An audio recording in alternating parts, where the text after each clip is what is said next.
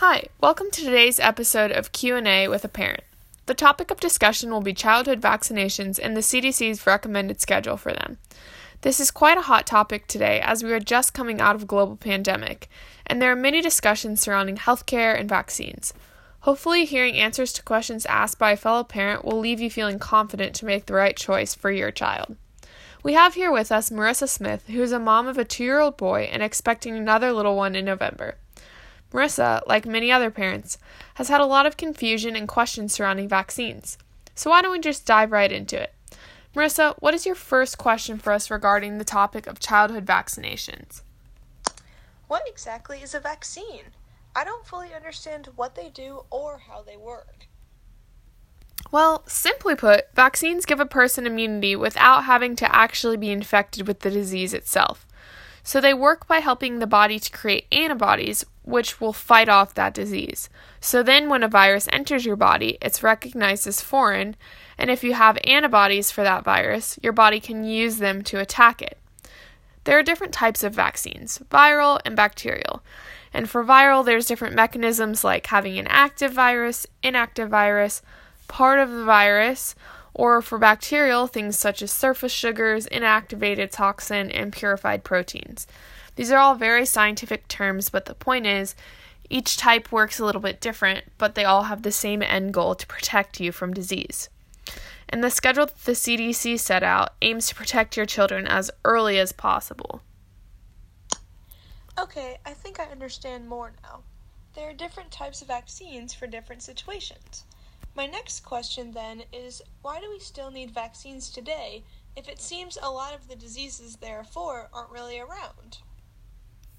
Well, it may seem like diseases like measles, mumps, rubella, and meningococcus aren't a big deal because they aren't really around.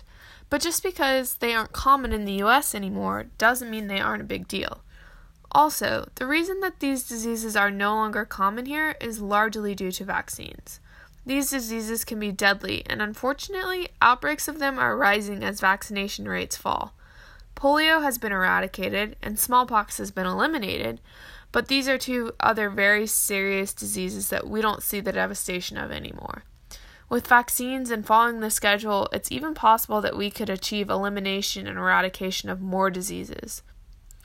To show you how devastating these can be, there are estimates that say that in 1 year in the United States, there would be 4 million children infected with measles and 500 children dead, 20,000 babies born with birth defects from rubella, 7,000 children dead from pertussis, and 15,000 children paralyzed from polio, with another 1,000 killed.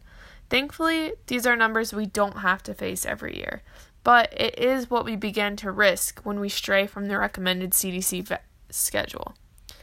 And if vaccination rates continue to fall, incidence of these vaccine-preventable diseases will continue to rise. Oh, wow! I didn't realize how potentially deadly those diseases were, and that the reason we don't see a lot of them is because of vaccines. So, who is making these vaccines, and how do I know they're safe for my kids?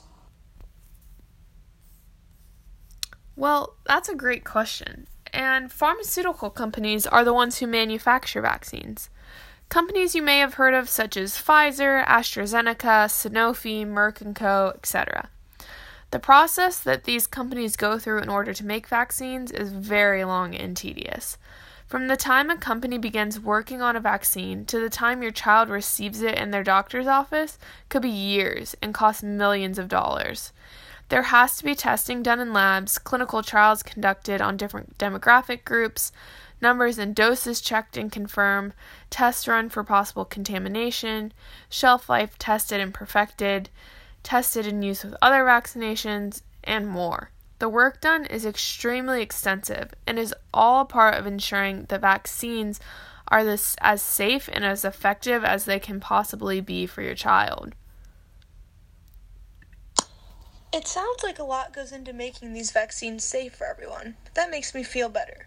Even if they are safe, though, isn't natural infection better? Well, this can be a common misconception. The number of antibodies produced from natural infection is typically much higher, arming the body to fight better against the disease. However, natural infection can have severe consequences. Many of the diseases children are vaccinated against have severe symptoms and can result in death, as we talked about earlier. So really, the risk of natural infection is just not worth it. My child's pediatrician has told me about the recommended CDC vaccination schedule you mentioned.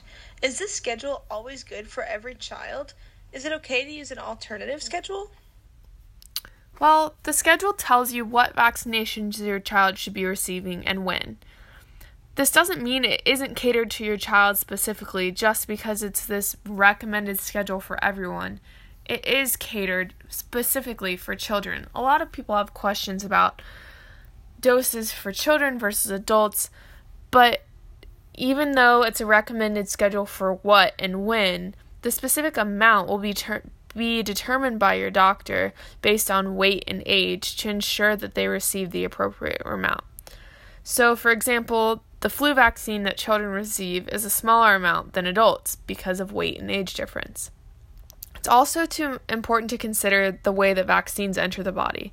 When you think about a child receiving drugs, you might worry about it being too much for their body or the dosage that they're receiving, but vaccines don't travel into the bloodstream like drugs do.